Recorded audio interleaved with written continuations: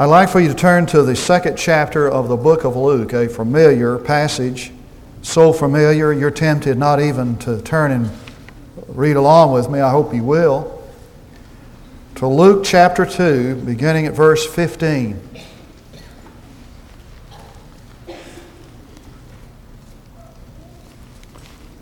And it came about, when the angels had gone away from them into heaven, that the shepherds began saying to one another, "Let us go straight to Bethlehem then, and see this thing that has happened, which the Lord has made known to us." And they came in haste, found their way to Mary and Joseph and the baby as he lay in the manger. And when they had seen this, they made known the statements which had been told them about this child. And all who heard it wondered. The word is literally, were amazed. If you have an NIV, it's translated that. They were astounded. They were in awe of the things which were told them by the shepherds. But Mary treasured up all these things, pondering them in her heart. Ann Donahue writes in Los Angeles Times, wrote this: "What is it with us Americans that we never want to do what we are doing? When we read, we eat. When we eat, we watch television. When we drive, we listen to music. When we listen to music, we work around the house. When we want to be with friends, we go to a noisy restaurant. When we want to party, we spend the evening trying to converse. Consider how we review our work. At the job, we want to be home for solitude or taking care of the things we worry about while we're at work. Yet at home, our minds are preoccupied by our work. We seek relief at home by going to parks or ball games or movies.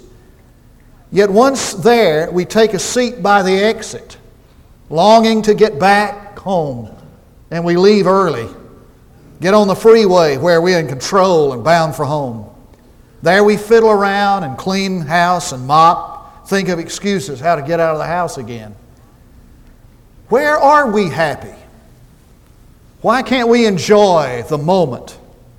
Is it we have become so saturated, having seen and heard and done it all, if only vicariously through television or other mind-bending media, that we have lost our capacity for wonder? That anything and everything, even our hobbies, makes us anxious? What is it with us? We are blessed with the highest quality of life on earth. Yet any visiting alien would judge us the most anxious, restless, and dissatisfied people he has ever seen. I'm captivated by that statement. We have lost our capacity for wonder. We need to get it back, don't we? For it's so much a part of what it means to be human, and it's so easily lost in our time. Maybe it's because we're surrounded with all these wonderful machines in our home and in our business that we forget to remember the most miraculous things in our existence. The birth of a baby and how our bodies work. And maybe we drive ourselves so much to meet rending schedules that we fail to notice the most fundamental, amazing things in life. How the sun warms your face, how it changes your disposition. And we are people of such routine and habit that we probably fail to hear and to see the most wonderful things in our environment, to see and hear. The unfolding of a flower, of the song of a bird. We've lost the capacity to wonder. And a group of ophthalmologists were meeting for a convention in a hotel, and one of the guys came down for breakfast, and he asked his colleagues, "Hey guys, did you remember to thank God for the fluid in your eyeball today?" I guess you remembered to do that, didn't you? And Charles Fry wrote a prize-winning essay on the wonder of the hand. Have you looked at it and thought how many muscles and nerves and bones working simultaneously make it bend and flex, forming a cup, grasping a tool, making a fist? And we're not even aware of sending those commands to it, holding and touching and caressing, and we're totally unconscious of it. And you extrapolate that from the hand to the arm to the rest of the body to the world around you. But we don't live in awe of that. And so Christmas is a reminder to pause and see the miraculous in our midst. For what is this whole business of a baby being born in a manger who is the Savior of the world? And what is this business of angels heard on high and shepherds on hillsides and wise men following a star, except an invitation to think and to hear like a child again? For children do hear and see what we miss. And that's a part of what Jesus meant when he said, except a man be converted and become as a little child, he'll never see the kingdom of heaven. And that's what he meant when he said, let little children come to me, for such is the kingdom of God. He knew they still had the sense of wonder. As Sarah Teasdale puts it, little faces looking up, holding wonder like a cup. What has happened to us? Maybe it's because we have learned to edit too much. We learn to edit things that we don't want and screen them. John Killinger tells that one time he thought he was losing his hearing, which as a matter of fact is happening with me. And so Killinger's wife insisted that he go get his hearing tested, and like me, he said no, So she said, well, I'm going to make an appointment for you to get your hearing tested. And when he went and got his hearing tested, he found to his great joy that he wasn't losing his hearing. He could hear just like a young person. He'd learned to tune out stuff,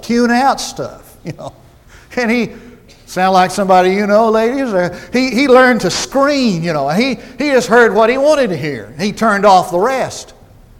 And he learned to edit and screen out those things that he thought important and hear the things he thought were important. It's a task that you and I have learned skillfully to do. In order to survive in a noisy, chaotic world, we've developed the fine art of editing and screening, and we just learned to turn off what we don't want to hear and turn on what we want to hear. And we lose the sense of wonder like a little child who sees it all and hears it all. And maybe it's because we've gotten too busy. And so Christmas says, now hold on there and wait a minute. Suppose you're missing some of those beautiful things in life. And suppose that if you paused for a moment and looked deeply into things, you'd see something you'd not seen before. And what if you decided you would listen with fresh hearing? Maybe you could learn some things about what is happening around you. And wouldn't it enrich your life if you were more sensitive to the world God created instead of rushing through it as if the only goal was to reach the finish line first? It was Sarah Owens who wrote the book, The Trees Clap Their Hands. And in this book she says, we're all put here on the earth like children to be spies. And we're here to spy out what's the real stuff, And so every child is put on earth as a spy to show us and tell us what's real and what's genuine, what's important. But she said something happened along the way. This is what she said. The spy slowly begins to forget his mission. He spends so much time and effort learning the language, adopting the habits and customs, internalizing the thought patterns flawlessly that somehow, gradually, imperceptibly, he becomes his cover. He forgets what he's about. He goes to school, grows up, he gets a job, goes to college, collects his pay, buys a house, waters his lawn. He settles down and settles in. He wakes up each morning with the shape of his mission, what brought him here in the first place, grown a little hazier, like a dream that slides quickly away. He frowns and makes an effort to remember, why am I here? But the phone rings, or the baby cries, and he's distracted for the rest of the day. I said, Owens, something happened so that there's no longer a connectedness between this and the Creator. And no longer do these important things point upward and say, you think this is wonderful. You wait till then. And we begin to use this term a lot, says Owens. We start using the term merely. Well, we say just, I'm just a housewife, or this is just fire. And he says, Christmas begins to help us to see there's more than just the merely, and helps us put the word but on the end of the sentence. So it's like this. That's just a baby, but the Savior of the world. And that was just a noise those shepherds heard, but an announcement of the coming of the King. And that was just a manger, but the dwelling place of the Most High God. And the greatest tragedy of all is that we can look at our world at Christmas and things like this and lights and faces of children and not see anything at all. And somehow we need to become aware that God is in this with us. And so Graham Greene tells that one night he dreamed that he was in that manger, that stable. He was there with Mary and Joseph, and he was there with the shepherds and the animals. He's kind of over behind, kind of back in the corner, and everybody was going over and looking in the crib, and they were saying, oh, ooh, and ah, wow, and all that kind of stuff. And he said, I walked over and I looked into the crib and I saw nothing. And the tragedy is that this and this and this, and we see nothing. And so Vance Havner tells about the man riding across the country on the train, and he was looking out the window and he was saying, oh man, that's wonderful. Oh wow, woo-wee, woo-hoo, look at that. He said everybody was kind of getting annoyed, and they looked out and he didn't see anything except the normal scenery. And a guy said to him, he said, man, what are you so excited about? He said, that's just an ordinary, farm. And the man said, last week I was blind, and a wonderful doctor gave me my sight. What may seem ordinary to you is wonderful to me. What Christmas does is to bring us to the reality that there's something wonderful here that we're failing to see. Now, how do we recapture this sense of wonder? Well, I think one thing we do is we begin a concentrated effort on recovering it. We begin to concentrate on it. So every time you hear one of those carols sung in that department store you're going to visit next week, listen, see if you can hear angels. I want you to look into the faces of your children, of your employees, of that department store clerk, and see if you can see them for the first time.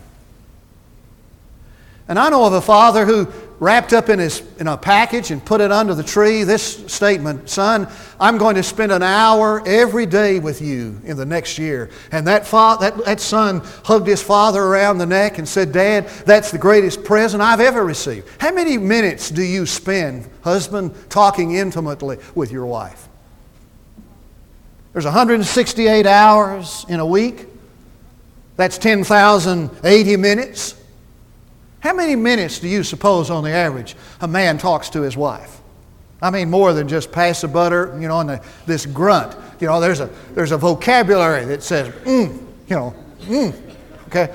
More than just pass the butter, kind of thing. Would you say 60 minutes out of a 10,080? How about 17? And so Moss Hart, who writes for the New York Times, whoa, what a story. He said he grew up during the Depression, and his father one night said to him on Christmas Eve, said, Moss, let's go down to 149th Street and let's look for some presents. He said, I knew my daddy didn't have any money. He said, I figured out later that he had 75 cents in his pocket. And we were going down to 149th Street where all those presents are lined up in those shopping carts. He said, as we walked down the street, he said, my dad would walk up to a shopping cart and look through it, and I could see him feeling in his pocket to see if he had enough money. And he'd say, let's look for something better. There's something better than this. And he said, we went all the way down the street to the last shopping cart. Listen to this. And Moss Hart said it all of a sudden, it dawned on me. He couldn't buy me anything. And he said, I looked up into the face of my dad. He said, I could tell there was this despair, total despair. And he said, I wanted to say to him, Dad, you don't have to buy me anything. This is better than chemistry sets and typewriters. This is better than pistols and scabbards. But he said, I couldn't. He said, we weren't on that basis. So he said, we just stood there looking at the last cart, shivering in the cold, and finally said, without a word, my dad turned away and we started home. He said, I didn't reach out to take his hand, and he didn't reach out to take mine. But he said, I wished 1,000 times I could have took him. I would have taken him by the hand and said, Dad, I love you. And I wanted him to say that to me. But he never did. You want to capture the sense of wonder? Take that money you're going to spend on yourself and give it to somebody who needs it. You want to capture that sense of wonder? You discover that sin that's in your life that is eroding and robbing you of your power, and confess that to God. For why did He come except to be the Savior of our world? It begins with a concentration on it. And it continues when we begin to look for Him in the ordinary. Lucado reminds us that God comes to us in ordinary things. And so He came out on the desert where Moses was. Same old day, same old job, same old thing. He got up every morning, got his father-in-law's sheep, headed to the backside of the desert. Same old day, same old thing, same old job. And he walked up to this same old bush, same kind of thing, except today it's different. That bush, thorn bush, is afire with God. And God said to Moses, what do you have in your hand? Same old stick. Every shepherd had one, just a shepherd's rod. And Moses said, just a stick. He said, throw it down. When he did, it became a serpent. And God said to Moses, pick it up. But he had to holler because Moses was about in the next county. When he had to come back, he told Moses, pick it up by the tail. Now, you don't pick up a desert snake by the tail. I've never picked up one, but I know if I had to, I'd pick it up behind the head, behind the fangs. Pick it up by the tail. When he picked it up by the tail, that snake became the same old stick, and God said to Moses, I need you to know, son, that there is nothing in this world you cannot handle when you handle me. And so Lucado said that every morning before he gets up to take out on another speaking engagement, he finds pasted on the mirror of his bathroom a little note from his wife. Remember, Max, you'll never meet anything today that Jesus can't handle. And so Jesus came to a boy born blind. And the discussion was, why was he blind? Who sinned? And the discussion was, what day is it? Isn't this the Sabbath? Everybody's supposed to be in church. And the Lord spat on the ground. And Peter Lloyd said he was as spiritual when he was spitting on the ground as he was when he was calming the storm. And he mixed up that spittle with a little dust, rubbed it on the blind boy's eyes, and he could see. And Jesus said in that marvelous event, I need you to know, son, that in this dark world, when you're blind, I give sight. Now, I'm not a world traveler by any stretch of the imagination. I have been out of Bryan County in all four directions. A friend of mine was one time getting some coffee, a little greasy spoon down in South Texas, and this waitress came up to him, true story. He said, I thought I'd be funny. He said, I just kind of said to her, have you ever been out, you ever been away from this town? She thought a minute and said, which direction? I've been out of the county in four directions. A few years ago, I took a trip to the Holy Land. Everybody needs to go there before they die. Somebody asked me what was the most impressive thing about that trip. My trip to Bethlehem. Now, I'm a sentimentalist. You can already tell that. But I haven't gotten over that day. It was Sunday afternoon when we went out to Bethlehem. The little village, Bethlehem Euphrata, the least among the cities of Judah. And behind this cathedral was a grotto, a little cave. Tradition has it, the place of the birth of Jesus. And you had to stoop down and go down a little tunnel, a little stairway down into the basement. And there on the floor is a star where Jesus was born. As a matter of fact, you had to stoop down to get into the entrance of the place, because during the Crusades, when the Turks came, they rode their horses into the sanctuary and desecrated it. And so to keep the Turks and their horses out, they filled in half of the door of that entrance, so that door you could just like halfway covered with brick. And so here you go, bending down to get in, and then you bend down and you almost crawl down into this grotto, and there you celebrate with Christians from the world over the place where Jesus was born. And while theologians are debating and elitists are scheming, common folks are kneeling to find Him. It continues with a focus on the ordinary. And it continues by listening to the ordinary. Now watch this carefully. Has it occurred to you that these shepherds all of a sudden had something to say everybody wanted to hear? Now nobody listened to them before.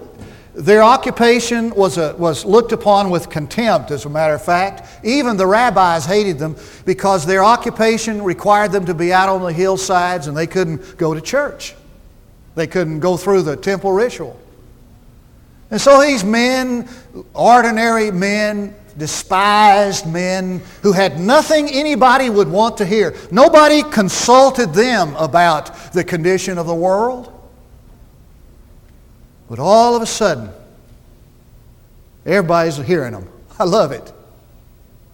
I don't know about you, but I'm sick up to here with hearing all that these so-called elitists have to say. And I turn on television, and some man gets on there and he tells me over and over and over again what's the matter with our world and what we should do about it. Some Hollywood star gets on there, and some athlete tell me over and over again why I should eat this cereal and brush my teeth with this toothpaste. I'm kind of getting tired listening to all that. And then all of a sudden there steps out of a scene like this a shepherd who has on his back everything he owns, smells like sheep. And he steps forward and says, I've seen the Savior of the world. And that's all anybody needs to hear. And a group of students from Princeton University one night decided they'd go caroling. And they went outside the home of Albert Einstein. Almost said Alfred, but I believe it's Albert Einstein. And they were standing outside his door and they were singing carols. And all of a sudden, this old man came outside and began to accompany those carols on a violin. And while these boys from Princeton sang these simple carols, the greatest mind in the world accompanied them without saying a word on a violin. Listen to the ordinary things. Little boy says, Jesus loves me, this I know. You better listen. And a mother singing to her children, and a choir singing, ring those bells. Oh, that's all you need to hear. Back in July, Todd and I went out to Tulia, Texas. He accompanied me out there to check out and see if I really did preach out there, I think. I went out there to preach the 100th anniversary of the First Baptist Church at Tulia. It'll bless you when a little boy comes up to you and knows that they're celebrating the 100th anniversary and asks you if you started the church. Now that bless you.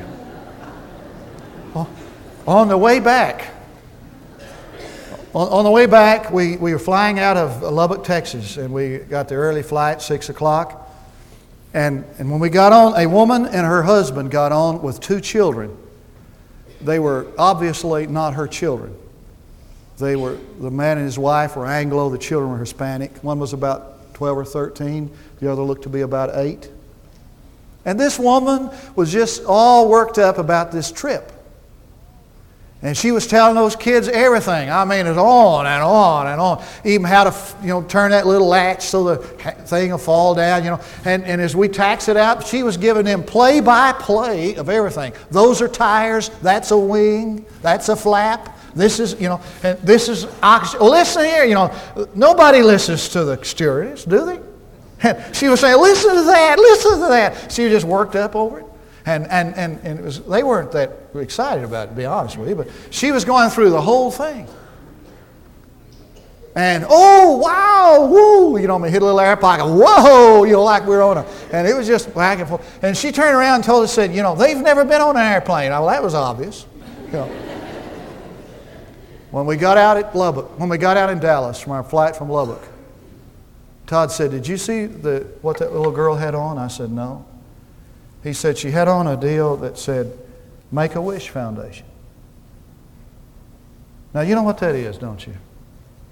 Those people who are involved in a Make-A-Wish Foundation, wonderful thing. I think Gay's involved in that. Usually have children who are terminally ill, and they take them on their last wish. And she said as they got off, they'll meet us here and they'll take us to a room and they'll give you your medicine. She said that to the little girl. And then she said in a pronouncement, we're going to Disney World. Wahoo! Let me tell you what she was doing. She was telling those children, that girl, it was a brother in this girl. The girl was terminally ill. Honey, be sure and see everything there is to see, because this might be your last chance. What Christmas does is this. It says, honey, be sure you hear everything there is to hear, and see everything there is to see on your way, because this might be your last chance. Let's pray. Our Father, those of us who have lost the sense of wonder have deep regret. We're saddened by the loss. we're in a stage of grief. Bring back the wonder to our hearts. The springtime, the freshness of the new life we found in Christ. And for those of us who have never tasted of the Lord, we want that most wonderful taste, that most wonderful gift of all. And so we stand in need today of Christmas. Come, oh come, Emmanuel. Come to our heart. There is, if you look this way, there are 3 invitations. There's an invitation for you to come today and receive life's most wonderful gift, the gift of eternal life. It's so awesome, it's beyond description. Paul even said, this is an unspeakable gift. Perhaps you have lost a sense of wonder. You've gotten cold, indifferent, complacent, lifeless. Perhaps you need to come place your life in this church if God leads you to do so. While we stand to sing, we invite you to come.